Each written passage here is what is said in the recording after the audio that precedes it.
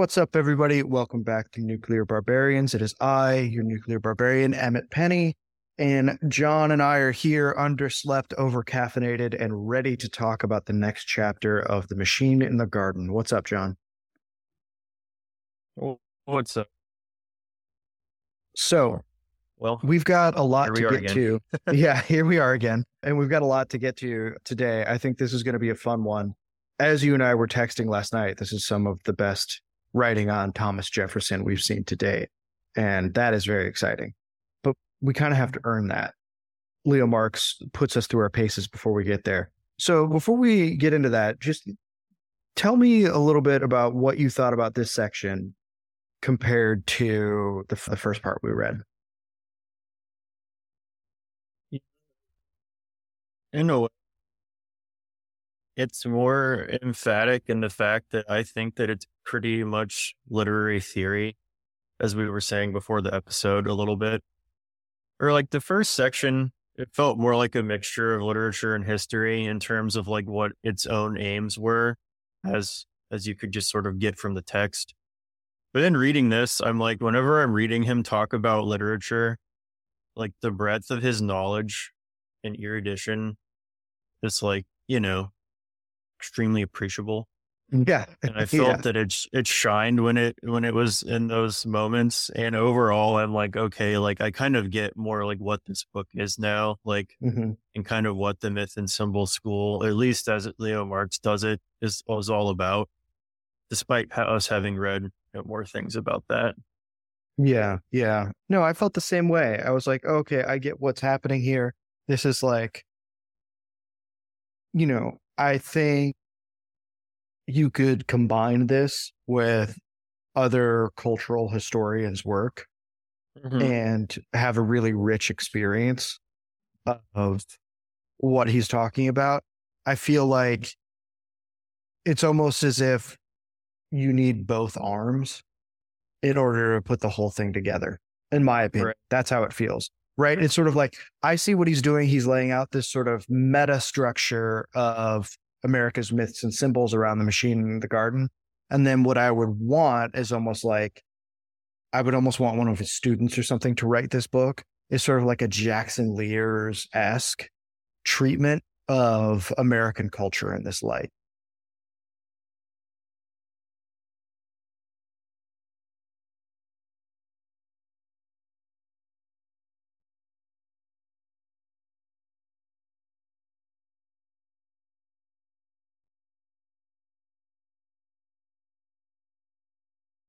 John?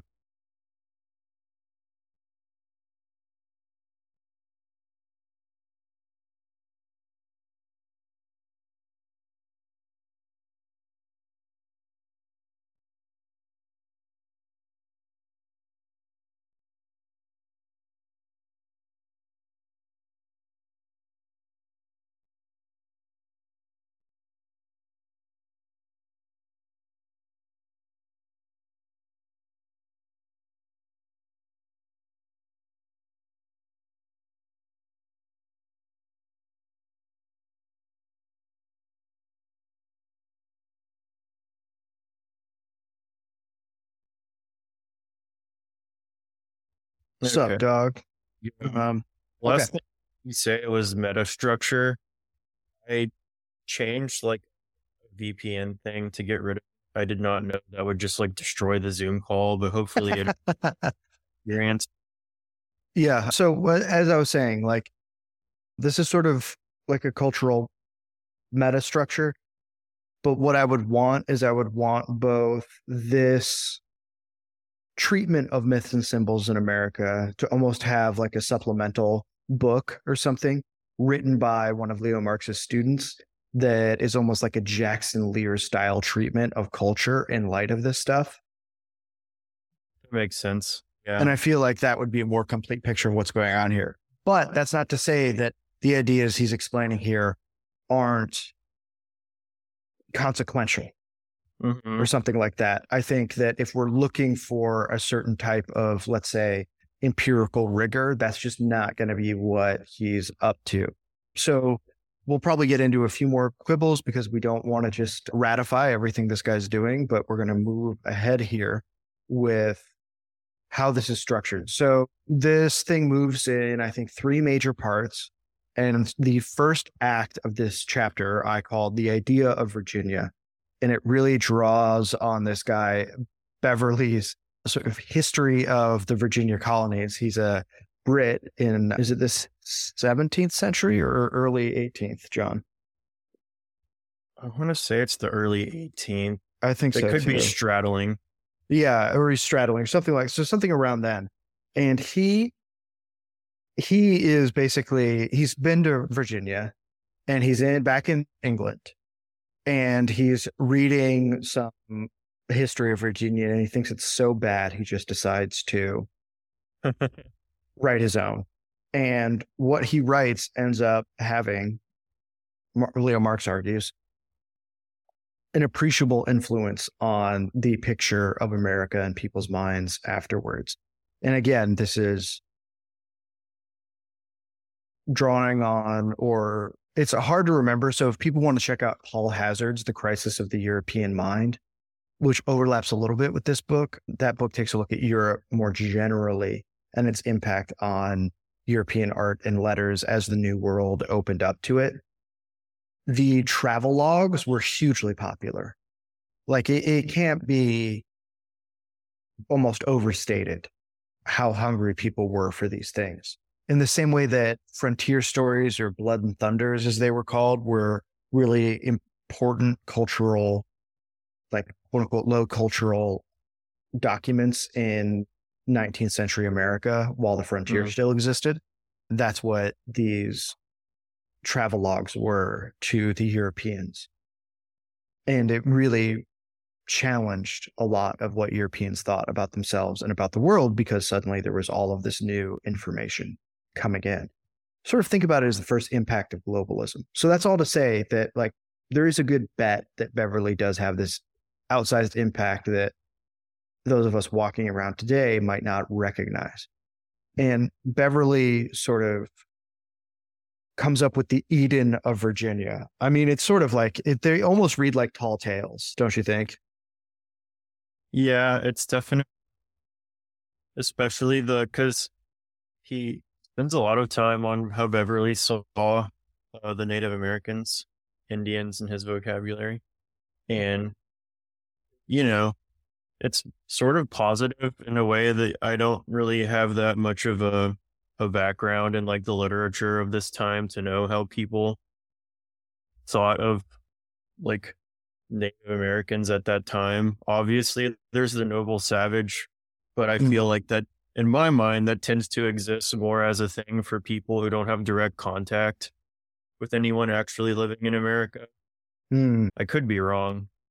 But nonetheless, it was interesting that he seems to even break with his fellows on how he views them. And there's this sort of land of like, where is this? The Indian damsels are full of spirit, and from thence are always inspired with mirth and good humor. They are extremely given to laugh, which they do with a grace not to be resisted.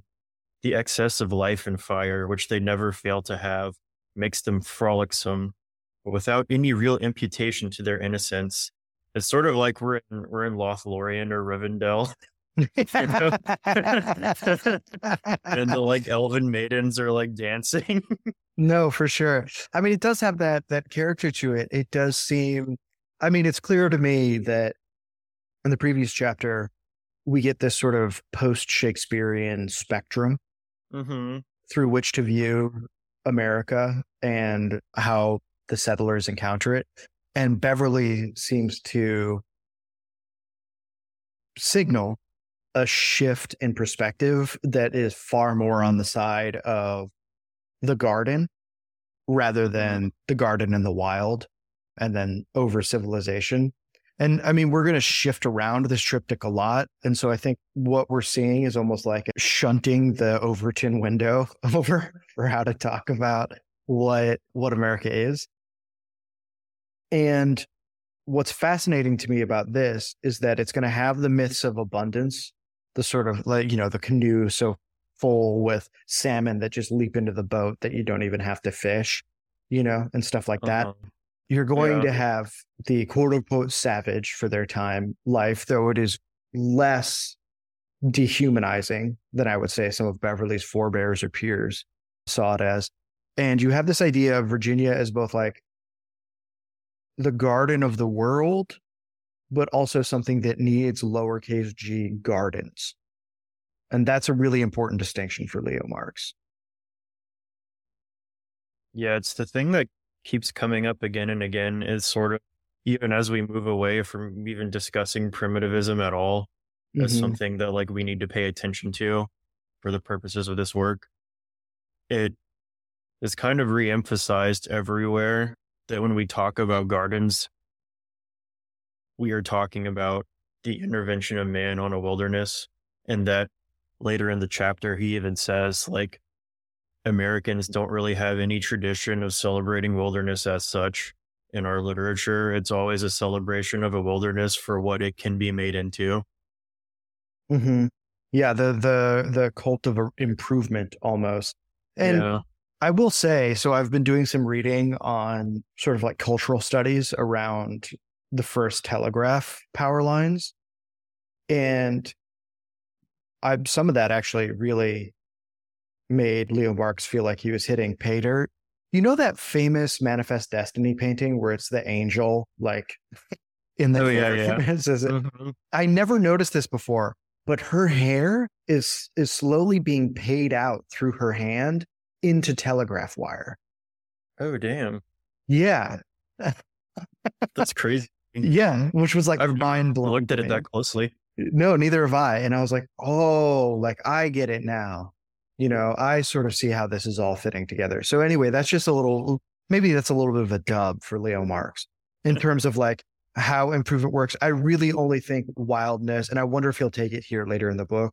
Wildness for his own sake is something that happens after the closure of the frontier and industrialization begins. That it has this sort of like nostalgic quality to it, which I'm not knocking, I'm just characterizing. Anyway, I still think that is a very like provocative claim to say that for a while or maybe ever, it was only ever what we could do with the land. Because Beverly, in a very British way, is not stoked on the impact that this abundance has had on his fellow Englishmen. Yeah, it's a very it's complicated, and clearly in Beverly, the environment of America is so much better for a human being than Europe. Like it is a naturally health giving, and that is in a moral sense as much as it is in a physical sense environment. But then the repose that's possible with this much plenty, like then leads to a degradation, which leads to an idea that comes up a lot of a kind of middle way of we're not Yeah, veering too much into any direction, which would lead to different kinds of degradation, I think, for the human being, which becomes kind of like the central concern of a lot of the people we look at in this chapter is like the effect of the environment on a person and how you believe about that, which, it's interesting that it's a current that develops, like, as we said, Beverly's kind of the end of the 17th, early 18th century. And it remains through Jefferson at the end of the chapter, like this kind of thinking about it in a very unresolved way. It's more of a dialectic than anything. Yeah, and he says that, or at least that's something he talks about when he gets to Jefferson, that this ends up being a dialectic about how to, which for those of the listeners that haven't like spent frustrating time with Hegel or puzzling through Socrates as rendered by Plato, is an overturning of ideas, right? So one idea sort of leads to its own defeat, the victory of another, until that one expires. It's not just this perennialism, but it's something like that. You're sort of working through the problems as you lever up, I guess. But yeah. And it's easy to Europeans, they live in London or whatever, their life sucks. They're like a miserable, nasty people. They're not fun to be around. But if they come to America they become better because the land is just so bright and gay and wonderful. And but then they've spent so long here that now they don't do anything and they're lazy and they kind of suck again, but it's in a different way.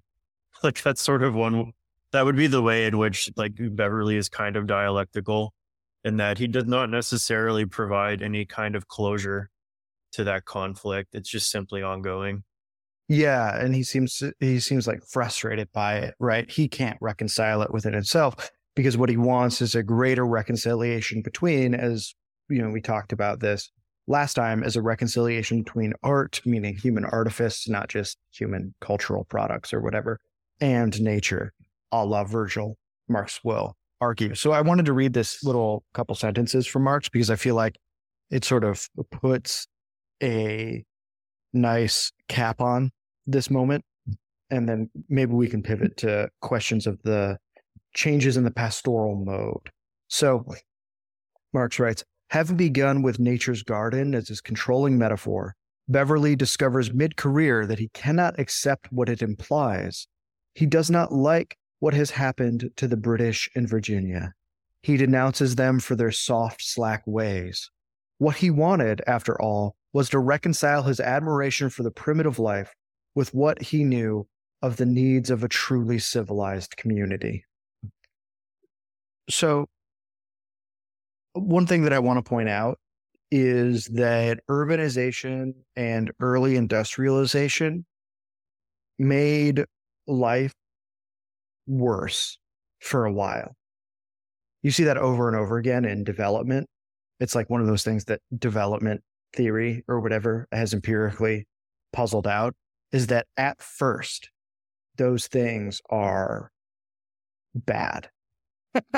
Yeah. They lead to a miserable life, especially for the poor and the working classes. The air sucks. The living conditions are squalid. It's often overcrowded. It is very chaotic. And it takes a while for that to improve, maybe a generation, maybe more. So when we're talking about like what does over civilization look like in Europe, you have to realize that England had burned through a lot of its wood. Anybody who knows anything about the life of chimney sweeps at this time, like these are young boys who are getting like testicular cancer from sweeping out coal chimneys and stuff like that because the soot collects around their crotches where they sweat. These are like 6-year-old kids, you know what I mean? So just keep that in mind. Like these people aren't just being Luddites when they're criticizing this. They're trying to look for, as Leo Marx points out, a greater reconciliation between the land and human art. Definitely. And there's also, it's something that Marx doesn't get into really as much or even at all directly, but this is kind of the birth of cosmopolitan culture. And you really didn't before have a sort of the beginning of like a culture that was common to say Vienna, London, and Paris and so on. But you get that more and more as we go into the 18th century. There become more, like you have the development of music at this time and art, and people are traveling more. And that's leading to a kind of cosmopolitan culture that people will both celebrate, but also be kind of afraid of. And very soon after, you will get Herder and some of the German figures, but also people in like the British Isles who start to look to a folk culture that is national and indigenous as something more sincere and like real, like less artificial in a way. Less artificial and more like, of the soil. Yeah, more They will rooted. try and like then collect, even though they're of the intellectual class. So they're like coming down from the ivory tower, trying to collect folk songs and things like that. And then say like, this is just as real as like Mozart or even more so. So that starts to happen in this 100-year period that we're treating right now. It won't be as directly meaningful to the American experience, but it's part of the European background, which is informing all of this. Yeah, absolutely. I think that's a hugely important thing to bring up. And it also shows you how strange America is as almost a phenomenological experience. which I feel like is something that these people are encountering, and it's what Leo Marx wants to look at. But there was also a big debate, and so I think we can kind of move to the, as you said, heavy dose of literary history, Right. Anglosphere literary history at this point, in changes in the pastoral mode. Mm-hmm. So Which one of he the things, gets into with Oliver Goldsmith, which I thought was cool because he's not as well read anymore. But at the time, like, well, just like Goethe was like telling people, like, read Goldsmith. He was like, he was just running around, like, read Goldsmith, read Mhm. Shakespeare. Like, it was a time in which English letters were inspirational to like a broader European world. Like, people were Yes, like being told to learn English so that they could read Shakespeare, Goldsmith, et al. And I thought and that was, James Fenimore Cooper. yeah, James Fenimore Cooper, the goat. The dog. So, But okay. yeah, So tell me a little bit more about Goldsmith, because I was actually unfamiliar with him. So why don't you give us a little bit of background on why he's important and why you think Leo Marx starts with him? his most famous work is a book called The Vicar of Wakefield, and that's something that people were reading all over Europe, as far as I'm aware. Everything that I've heard about it, like, sort of lends itself to that. But how Marx uses him is his most famous poem is The Deserted Village, which is, how would you put, it's like basically talking about, in my mind, the effects of industrialization and like the development of this artificial culture, marking kind of like the end of the muse in Europe, or at least Mm, England. So he talks about, where's the line he quoted here? Goldsmith foresees the migration of the rural muse. Even now, methinks, as pondering here I stand, I see the rural virtues leave the land, down where yon anchoring vessel spreads the sail. The vessel, needless to say, is bound for America. hmm Like, attaching to Goldsmith the idea of there being, because as we talked about before, there are like a lot of ideas associated with rural life, and one of them being this form of thinking about life where it is just inherently superior to urban life. Which, as Marx says, a belief in the superiority of rural life was a sociological corollary for Goldsmith's generation to the widely accepted ethical doctrine that the middle state was the best of all possible human conditions, as we were talking about, like between hmm wilderness and civilization. According to this venerable idea, man is the creature who occupies the middle link in the great chain of being, a point of transition between the lower and higher animal and intellectual forms of being, which was really like one of the most interesting sections of this chapter. But the very next thing he says, which is perhaps just like a very 20th century point of view, but he goes on to say a grand compelling metaphor, comma. And then I was just like, God, this is so like Joseph Campbell. Of just like, you know what I mean? You're like, Yeah, you take this whole metaphysical system that's like trying to make really direct claims about the nature of reality, and you're like, it's a metaphor for like a right. Yeah. psychological condition. Yeah. It's the butterfly meme. Is this a metaphor? And it's like metaphysics. Just to like belabor this point too much, but I think it's something that maybe this is the best way of saying, like, most of my points of contention with Marx will be probably a materialist tendency to reduce everything like this to something like a metaphor, like a psychologization of metaphysical claims, Yeah. whenever they come up, is perhaps like my biggest break with him, which doesn't really hurt the impact of the book at all. But like, the idea that man sits between heaven and earth, or animal and angel, or whatever, is found like all over the world in pretty much every tradition, from hmm like Islam to like imperial China, at least as far back as the Han Dynasty, if not farther, like into, almost pre-written times. So just like, it's these moments where you're like, well, that's a compelling metaphor.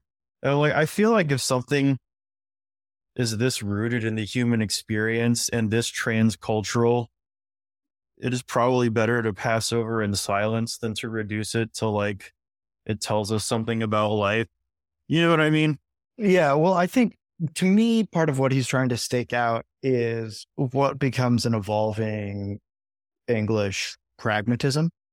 Right. Which is definitely where it goes. And Like I think, whatever that, English people believed, they no longer believe that shortly thereafter. yeah, exactly. And I think, Zizek's thing about the ideology of the toilets, right? I'm not familiar. Oh, okay. So he has this joke where, if you go to France and you use one of their toilets, it's just like a straight drop down and then it just ejects your shit. And he's like, that's basically the guillotine. That's like French revolutionary radicalism right there. And then in Europe, it's like a more shallow bed. So you can like inspect your own shit to make sure that you're like healthy and okay. And he's like, that's basically like German idealism. Um, and then he says the British toilets are basically like in between. And he was like, and that's British pragmatism. That's hilarious. So that's immediately what I thought of when I was reading the middle way section of this. Hilarious. I'll bring us out of the pointless hole that I've climbed into. But at any rate, he brings up that like this idea of a middle state is not new. It's stemmed at least from classical antiquity. Mm-hmm. And that, however, he thinks that it had the greatest diffusion and acceptance during the 18th century. And I'm like, who knows? We have so little of classical antiquity that I don't think we can really say what had diffusion and acceptance. Mm-hmm. But it's neither here nor there. This is the time of the physiocrats, which he calls like the extremist wing of that party. But there's a beginning sense of like, and it's really interesting because we're at the beginning of the Industrial Revolution. So you can still have something like physiocracy, which is the idea that agriculture is the fundamental basis of all wealth. Yeah. And basically increase agriculture, increase wealth, win as a frame of mind. And that is, like still a dominant economic position that's being taken at this time. It's a very different world. And we're going to see, I think, when we get to Jefferson, the crossing from that world into the next world, where it becomes just abundantly clear that you can no longer believe in like the ability of any nation to be an agricultural nation solely and to remain self-determined, we'll say. Yeah. And to be powerful and perhaps even have a level of sovereignty in the great world contest for power. Right. Which is something that Americans are particularly aware of because they're living in contested territories. Yeah, that's the birth of America. Yeah, that's I think that is where that sensitivity to the great contest comes from in America, in my mind. But what Marx is doing here, so he's talking about this middle path, and he's also talking about the way in which the idea of the pastoral, the mode in which we engage with it starts to change. Here's something I didn't know that he brings up that I thought was fascinating, is that there was a whole debate in Britain about what to do with the pastoral tradition, because you had all these British dudes writing pastorals with Mediterranean imagery. Yeah. And classical.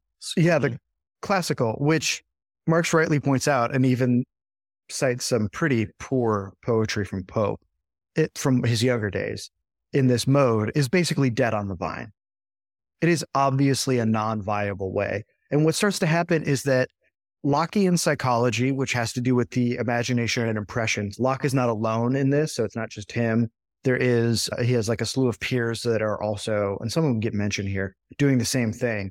But they locate sight as primary. This is almost a return to, I would say, like almost a Platonic engagement with the world in terms of sight being very, very crucial for the deepest insights you can get.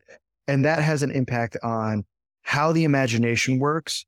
The early scientific revolution, meaning now sense data is becoming yet more important because an empirical influx of information is what the scientific method needs to operate at all. It is not sort of a theory first, almost metaphysical post-Aristotelian world anymore that we talked about last episode. And that regrounds the pastoral in science and philosophy. And you start to see like this toggling from the figure of the shepherd to the figure of the farmer in England, Mm-hmm. which is a very different thing, right? Because that is from more out in the actual wild to being in a cultivated garden, from being mobile to being fixed and static in this world. And people can reflect back on the things that John brings up about the sort of return to folk ways that's happening in the ivory tower at this time.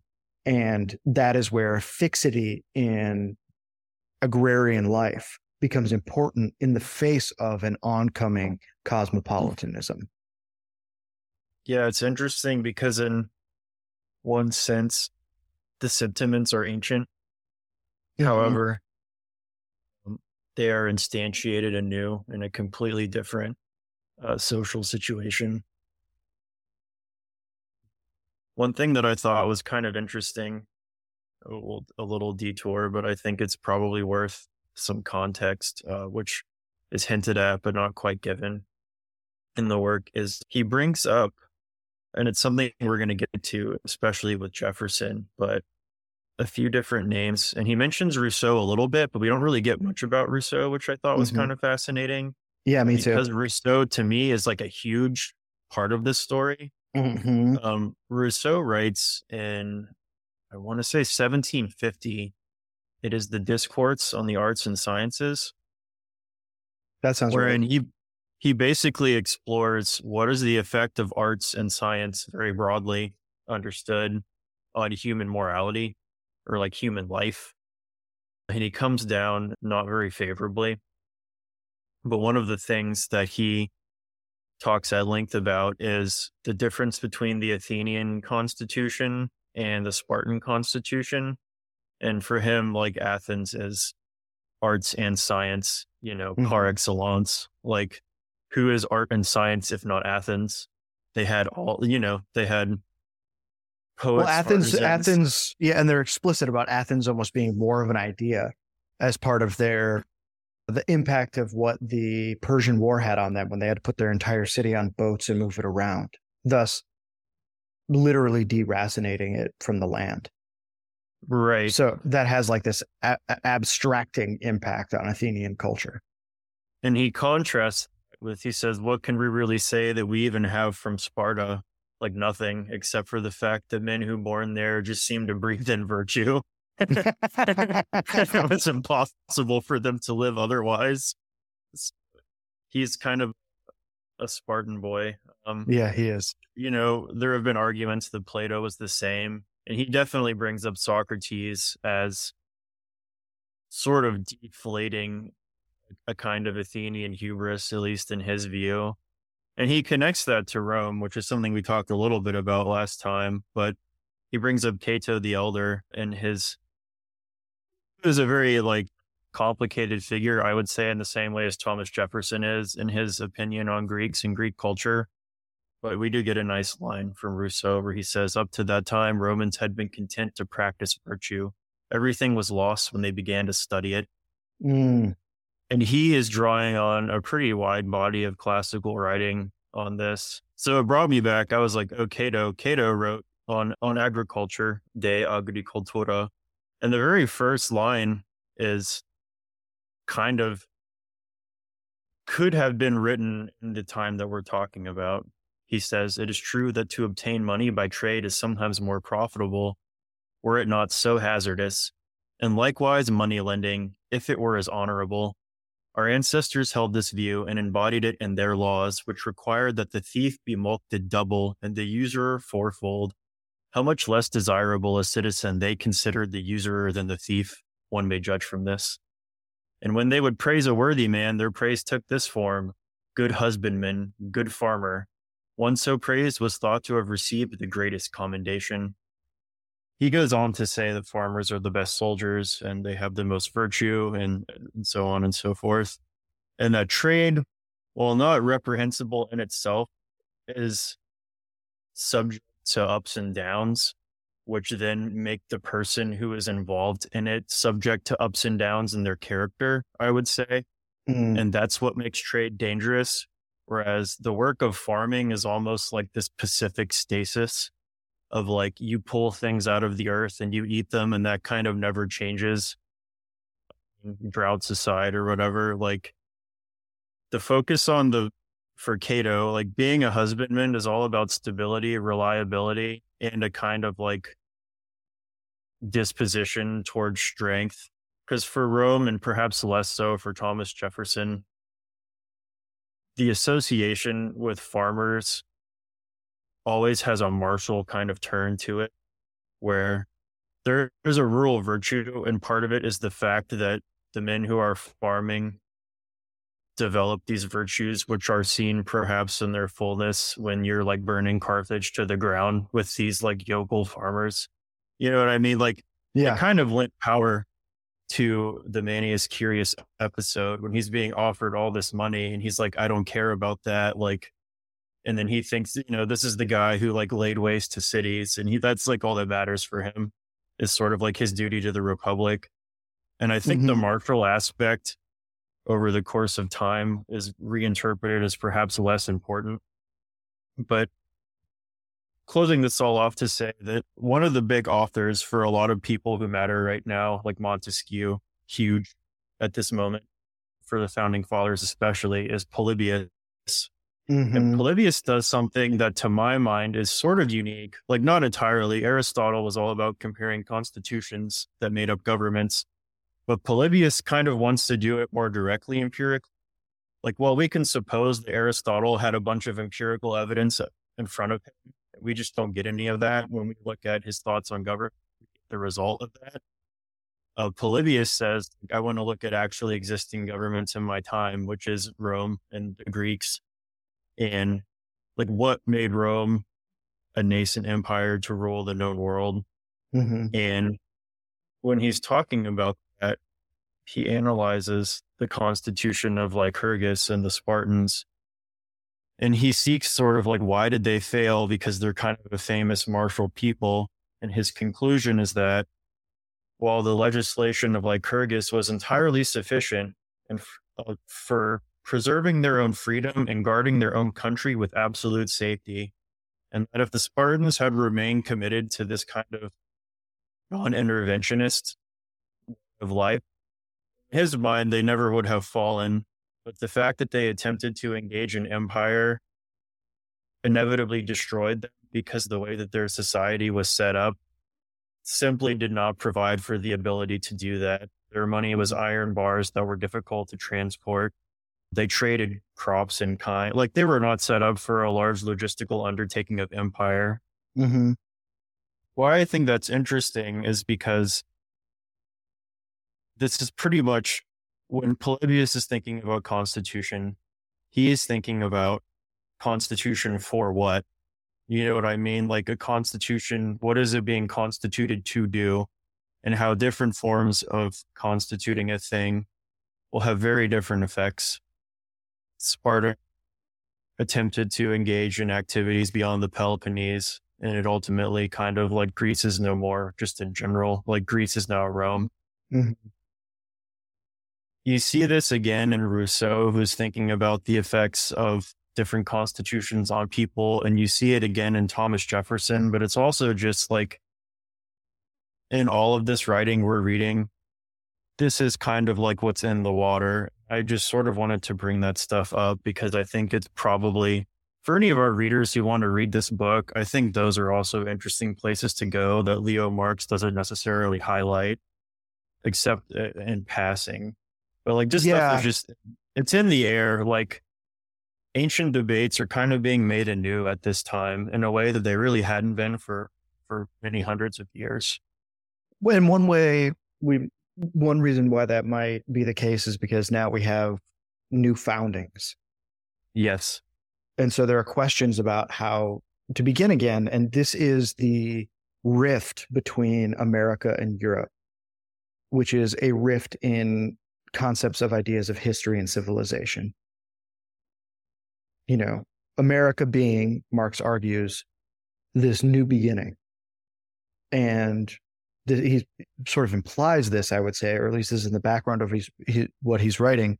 This brings to bear, as John was saying, old debates, older traditions to draw from. I mean, it's no secret that the founding fathers were deeply steeped in Roman history and jurisprudence and really trying to reckon what they were doing in that lens, especially Jefferson and also Adams.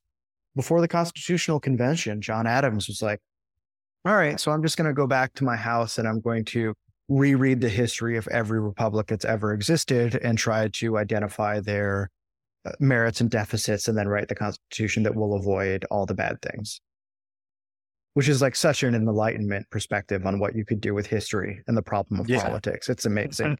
Like you have to respect it. Like it's so funny and cool. It's so ambitious too. So a thing that's really important here, I want to say before we get into Jefferson, is we talked about folkways. We've talked about it through the Roman perspective. We've talked about it through the English perspective. There is going to be an American version of this. And I think all of us who live in America know of it. It's the folksy guy, the everyman who knows more than the egghead from the city, right? More than the city slicker, more than the highly educated person. I mean, this just shows up so many times. It's like this big cultural meme over and over again. And I will say that it ends up having a huge impact on American thought and letters, perhaps most explicitly expressed in Walt Whitman's Leaves of Grass, where the constituents of a democracy are leaves of grass and the large field of the land of that democracy, right? It's almost like this pantheism of democratic nationhood that he's setting up there. That's obviously farther down the road than Jefferson, but that's sort of a sketch of where we might be going here. What is interesting about Jefferson is he has these old school Roman suspicions of trade, of commerce as a potentially corrupting influence. He does not have, as Marx lays out, the martial values around the pastoral. In fact, it is the opposite. What he is worried about is that America will become a warlike nation state, wherein the government grows bigger and bigger and has greater power over its constituents, and that the yeoman farmer, through his own property and his own labor, and we have to remember that like these guys are doing labor theory of value here, right? They're doing John Locke. If your labor or labor you hire out changes, improves nature, that is your property. And that is how it is imbued with value, more or less. I'm being reductive here, but that's the general premise. That is what is going on. Jefferson sees this as a bulwark against tyranny. And this comes up in his, what is it called? Notes on the Colony of Virginia, which is a lesson. The state of Virginia. The state of Virginia. Or like lowercase s. Like yes. The condition.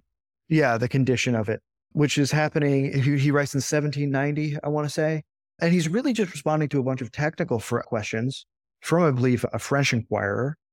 Mm-hmm. And what Marx notices in Jefferson's work is that while he's laying out what is basically dry, almost sociological data, or geographic data, like this is the shape of Virginia, these are its general climates and its various regions, this is its population, its major like agricultural inputs and outputs or whatever. He goes on this almost flight of fancy where he argues for the agrarian over everything else, that it constitutes the right kind of person to inherit a republic, which is, again, a very surprising shift in light of how dry, and we would say, sort of capital E Enlightenment feeling in terms of just sheer rationality the rest of the text is. Yeah, I think that was like for me, the coolest part was Marx kind of identifies that Jefferson has a couple modes of thinking and writing. Mm-hmm. And one mode is a very dispassionate social scientist. He kind of identifies it with like Adam Smith. There is a person who's looking at realities and is dealing with them. But there's also a more Virgilian side where he has certain beliefs about what is best and Hmm. kind of almost like a golden idea of what a good society would be that he would love to be able to live within.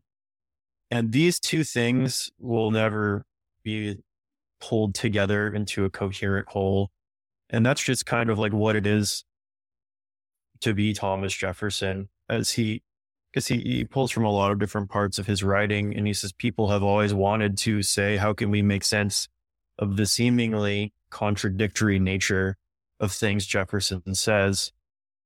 And I think that the genius here of Mark's view of him is that we just don't, and that Jefferson lived with this tension as sort of like the engine of his life, which I think Yeah. is perhaps the best way to look at it.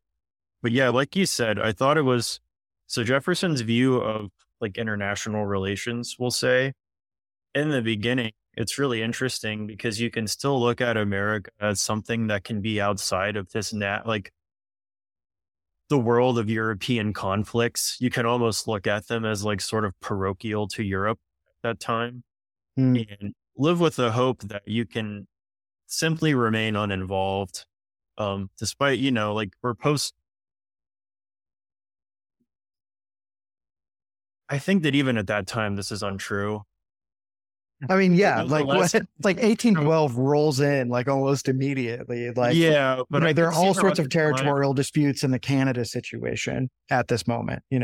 to believe that it would be possible. And the most instructive line for me was when he said that he wanted America to be like unto Europe as China, which at the time of Mm. writing, China was basically at its last zenith in terms of imperial China. Like we were still a good 30 or 40 years out from the first Opium War. Its territorial sovereignty was basically still completely intact, more or less. So, like, so, it was the perfect, like, it is self sufficient. It kind of has no need to consider the world outside of itself. And it can Mm. simply let the conflicts outside of its shores pass by.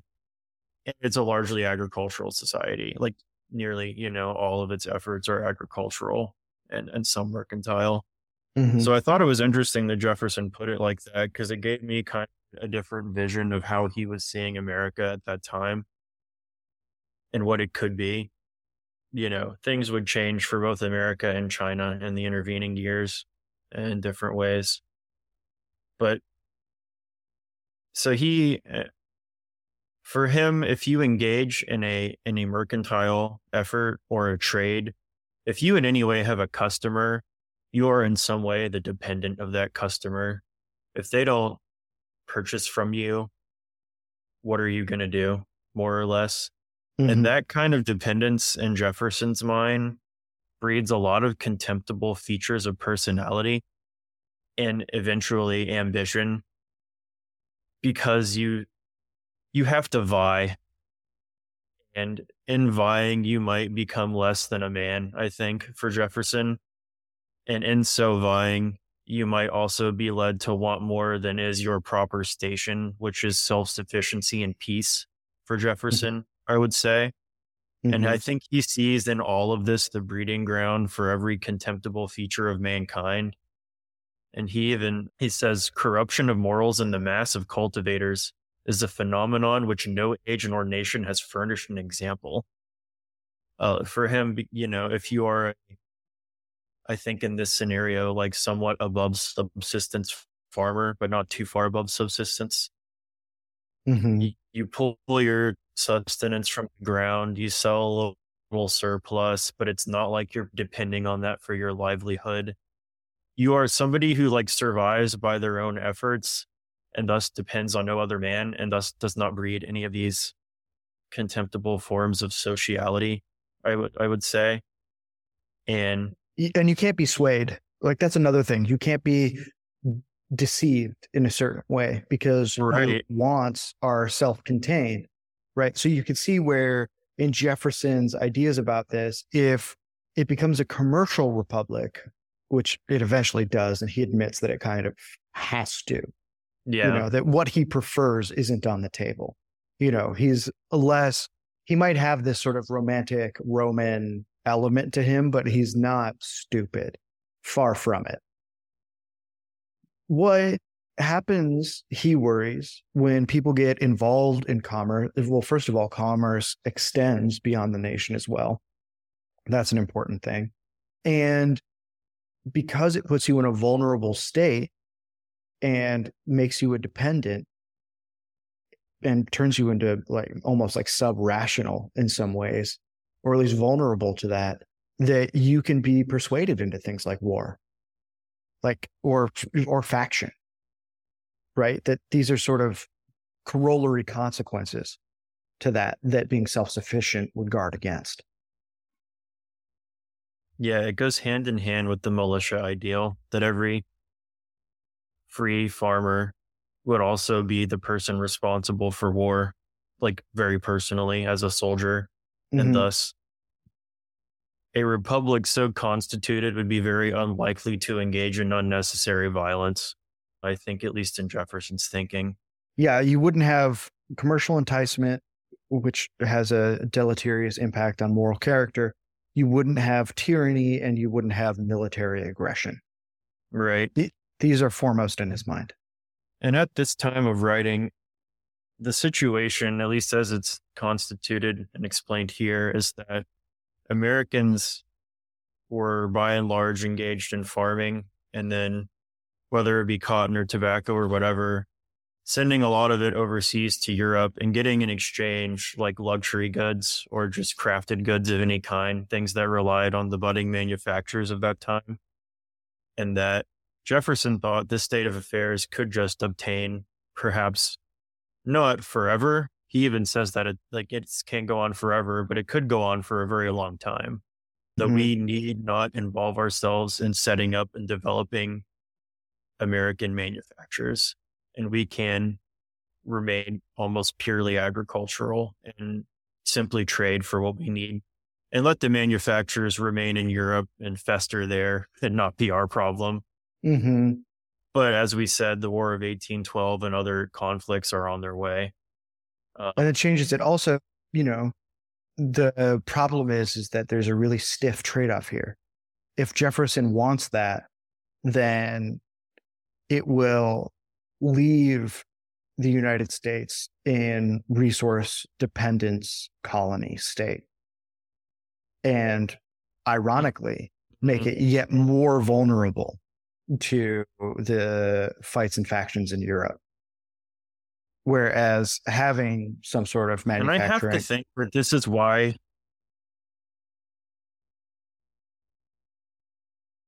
Go ahead.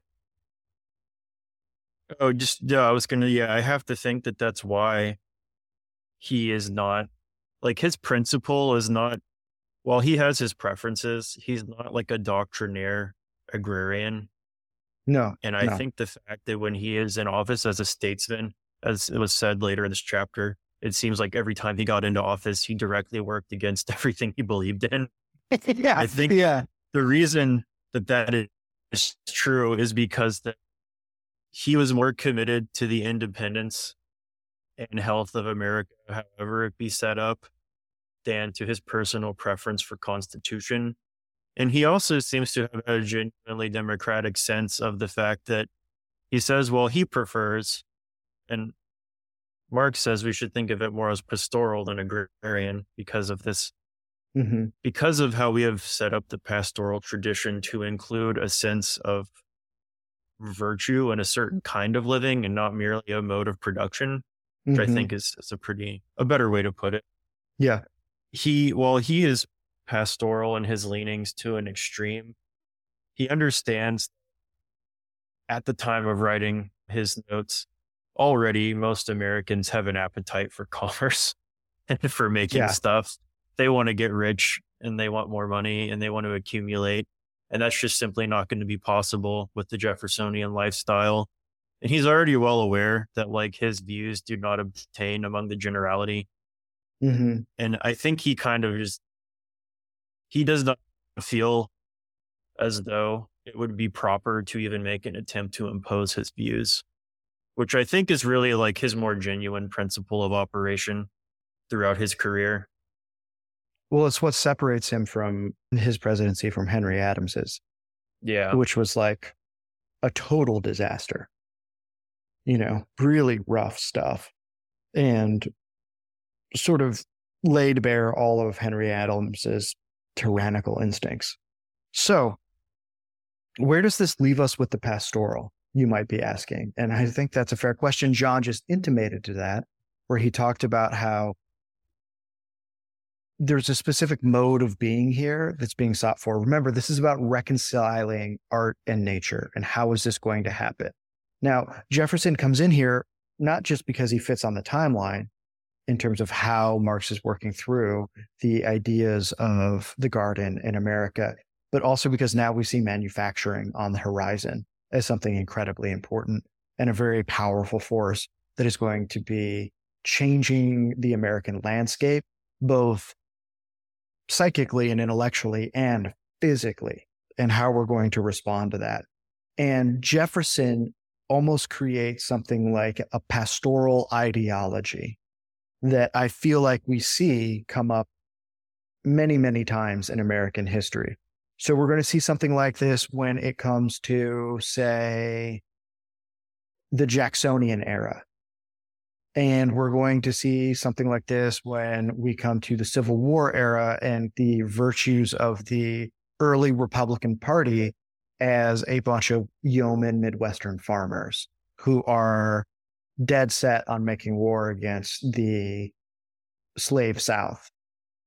And we're going to see it again, I would argue, in some of the responses, both left and right, to the post-war buildup of industrial conglomerates.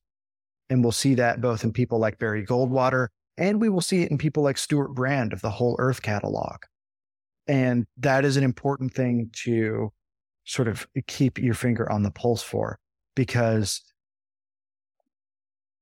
I think he's identifying real trends here in American ideology. And he's not the only one that identifies things like this. Michael Lind in Land of Promise sort of sees American history as a pendulum between Hamilton and Jefferson in terms of centralization and decentralization. And Marx is doing something, this is no smoke to Michael Lind, much of whose work I very much like, but he's doing something, frankly, a little bit more like sophisticated here than that, because he's trying to sew together several different elements of American arts and letters here. Sophisticated, I'm not even comfortable saying with that. He's doing something different, I'll say, because I'll say again, that I prefer his typology to much of what I see going on today. same. I Feels think far less received and like conventional, but without like investigation into whether or not it's even merited. Like when he says we need to redefine Jefferson as pastoral rather than agrarian, I'm like 100%. And the reasons he gives for it like make complete sense. Like, and the are way way that he more helpful. identifies an American pastoral literary tradition, extending all the way back into like the Anglosphere world of letters, and how that informs a lot of Jefferson's thought on the moral qualities of the rural farmer versus an urbanite. Like all of this stuff, I'm like, it's so compelling. You know what I mean? Like, and it just feels so much better than saying like, and I have never read Lynn, so this is not directed toward Lynn, but more towards the general like pop sense of American political history of like Jefferson is for decentralization and this guy's for you know what I mean? Like, it doesn't feel very instructive to think about things only in those terms, is what I'm trying to say. And this is just sort of like, I'm really happy with a lot of what I'm seeing in this book. No, me too. It feels very refreshing. I also want to bring up what he brings up as his pastoral schema, because I think I found it to be one of the most clarifying things when looking at the American relationship with the frontier. You know, like I've read plenty of things about sort of the murderous psychology of Manifest Destiny, which are important elements to that. Like, don't get me wrong. You know, perhaps one of the best like exposures to how insane that is Cormac McCarthy's Blood Meridian.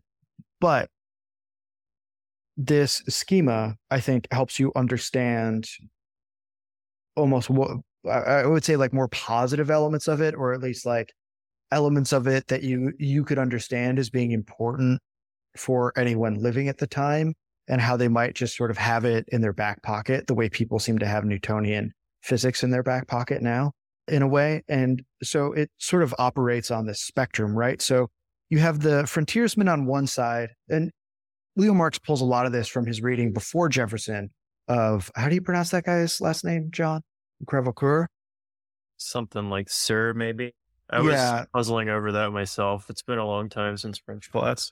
Yeah, exactly. Who does have an impact on Jefferson. I think Marx demonstrates that. But it sort of goes like this. On the one hand, you have the frontiersmen, which could be either Native Americans or sort of like fur traders and trappers that are living out there with them. And they're seen as savage, in the wilderness, and undercivilized. And then at the far spectrum, you have Europeans who are bonded, in other words, in bondage, urban and over-civilized. And in the middle, you would have, and again, this is the pastoral schema from Crevecoeur, right? So there's a little bit of a propagandistic element to it that Marx gets into as well. Americans are in the middle space, right? So the preferred space of free, pastoral, and basically like straddling 1 foot in wildness, 1 foot in urbanity, right? So almost like suburban in a way, in their rural existence. And that is, I think, going to be the schema that collides into the oncoming of the machine, or rather than the machine collides into it. And that's where I think we're going here. So we've just done like a long excursion into the American pastoral and its ideological and aesthetic forebears, how it came to be, how Jefferson formulated it. I know that I have listeners in Europe who I am sure have been exposed to our cult of the founding fathers, and probably far too much American culture. But it is sort of impossible to undersell how deep that cult runs in America, frankly. You know, like if Jefferson thought something and believed it and articulated it like very sincerely over and over again, you can bet that it has had a redounding influence on American everyday life. It does go that deep. In some ways, I think that's what made it very hard for me to spend a lot of time with anything that they wrote, because I was constantly subjected to like extremely trite formulations of it as seen in like contemporary debate. And it had like a toll on me, I will say. Like I got sick of it because it didn't seem very serious or meaningful. It was very much like setting up various forms of like shitty partisanry based on like, you know, whether or not you like the founding fathers or like which side of them you like. But it didn't have a lot of intellectual like substance. You know, it's the kind of stuff that sells like, you know, Glenn Beck books and stuff like that. No one's even heard of him in a while, but you know what I mean? Like, no, that was the exactly setting in which I grew up, and it really poisoned the well. And so that's part of why I found reading this section on Jefferson extremely like salutary, I guess I would say. It was like, oh, like I could, you know, like if I can enjoy this again, like thinking about Thomas Jefferson for a while, I just stopped doing that because I couldn't bear it anymore. No, I completely agree. I mean, I grew up very distanced from all of that stuff, probably because I grew up in a more liberal milieu, frankly. But one of the things that's fascinating is reading the stuff and realizing how much of it still, at least even in culture war stuff, colors how we talk about it in America. Yeah. I mean, it is wild. So that's all to say, like, credit to Leo Marx for identifying this.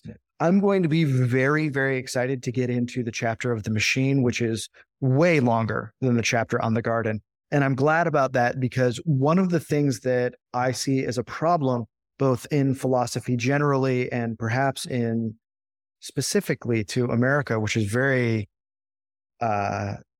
technologically, even today, optimistic commercial republic, is that technology, the machine, is under theorized. We have critiques, which are fine, and I think that's important. Not all those critiques are good, but that's life. But we don't have a serious, I would say, thinking about the role of technology in our lives. That is still happening at the margins. This is something that the philosopher of technology, who is American, Langdon Winter, points out, even though I don't agree with him on a great many things, is that he's like, how is this still a nascent field of philosophy? He's like, that's crazy. Technology is such a huge force in our lives. How is it that we don't even necessarily have the fundamental problems of this field of study ironed out yet? So I'm excited to see what Leo Marx has to say, and I hope that it will be useful to us and helpful for the listeners. Yeah, definitely. We're just looking here, and I think that maybe it would be nice to close out with the closing line of this chapter. Yeah, go for it. Looking to America's future, Jefferson anticipates the tragic ambivalence that is the hallmark of our most resonant pastoral fables. Our enemy, he writes during the War of 1812, has indeed the consolation of Satan on removing our first parents from paradise. From a peaceable and agricultural nation, he makes us a military and manufacturing one. And there it is, which is sort of the perfect ending here. I mean, yeah, I think I've already been reading some 19th century, like later, deeper into the century than the early American writings, literature on technology. So I've been reading some of Emerson and a little bit of Thoreau. And of course, I'm a big Twain fan, and he comes up and will come up in this. I need to spend more time with Melville, but I think there is so much to gain from a closer reading of what these people were looking at. I mean, it is striking to me. I found out that a guy even wrote a book on this premise, how much the telegraph's arrival mirrors the arrival of social media in terms of response in America. Because it arrives and then the Civil War breaks out. And there's one guy who describes it as the great iron nerve that connects the country together and through which it feels the shocks, horrors, and pains of the Civil War, which ravages the country into deeper and deeper faction as it rolls on. There is a great fear about information and how people can game the market. And is this a homogenizing force? Is it stealing folk ways? How is this bringing us into a new and perhaps false intimacy now that is connecting so much of the country and so many disparate regions together? It was our first interaction with, it's almost like a prelude to what electricity is going to do to America. That's fascinating. I'm looking forward to so we'll dig your in here. Insights on that. I think one other thing before we close out, it will be interesting to follow because we have here the genesis of the idea of the farmer who nonetheless is able to outwit the scholar from the university, that as like an archetype. And I was like, that's crazy, but that's like Good Will Hunting, is like the direct descendant of this. It's still alive. It's an easy to identify part of American culture. And in a way, you're like, the French could never have made Good Will Hunting. You know what I mean? Yeah. But I think what's going to be fascinating about that is while it has this maybe like American genesis in a very agricultural world where domains of expertise are maybe not as multiplied, once we get into the machine and later on, the world becomes very different. But I think that is retained like as an aspect of our culture, even within that. Like, why is Will Hunting, he's a janitor, but he can also do like very complicated math. And it's kind of because he's a genius, but he's also a genius because he spent his whole life outside of fighting people, reading books, I guess. Mm-hmm. It's a kind of like self-made working man who is no less intellectually capable than somebody who supposedly, had all the resources given to them to do nothing but think. I think it'll be because, again, like, I think it'll make our interaction with new technologies very different than a European example, for instance. Yeah, I think so too. I mean, just I've been reading Life on the Mississippi, and that seems clear. I mean, especially, yeah, I mean, there's some direct engagements with Europe and that are really important. And a lot of people see it as Mark Twain introducing America to Europe in a very vibrant and powerful way. I also want to say that, the everyman, which endures and is related to this farmer concept, is a necessary ideological element of American democracy. Like it is a myth that has to be in operation in order for us to feel like we can pull off this society. Yeah. I just think that's true. Like you have to believe that the everyday person is capable of a certain level of reason and a certain level of practicality to run their own lives with minimal interference, and perhaps better than somebody who has been brought up in august institutions that have more contoured and patterned their lives. Like people should just go rewatch Saving Private Ryan in this light. And the most important thing that you see is you see demonstrations of the democratic impulse when Tom Hanks's captain character asks the men for their opinions on why they think they're doing this mission. And then at the moment where it seems like the men under his command are about to fragment over a mistake he makes, he finally tells them what he does for a living. And it turns out that he is an English teacher from the Midwest who coaches baseball. And it is that he is this everyman that allows him to be a great commander. They are not seen like that's not seen as like this paradox. It's seen as directly tied together. And you may say that is sentimental propaganda and also Steven Spielberg. And I would say yes. However, it is indicative of a self-image, earned or not, that is incredibly important to America, I would say, across ideological lines. I just think it's very, very important and will probably become important to the oncoming of the machine, which, of course, means an oncoming of expertise. And that is going to be its own thing. So this is already long. We're going to cut it here, guys. Thanks so much for listening. Join us next time for this. Remember to stay sharp, stay strong, and stay radiant, and we will see you next time.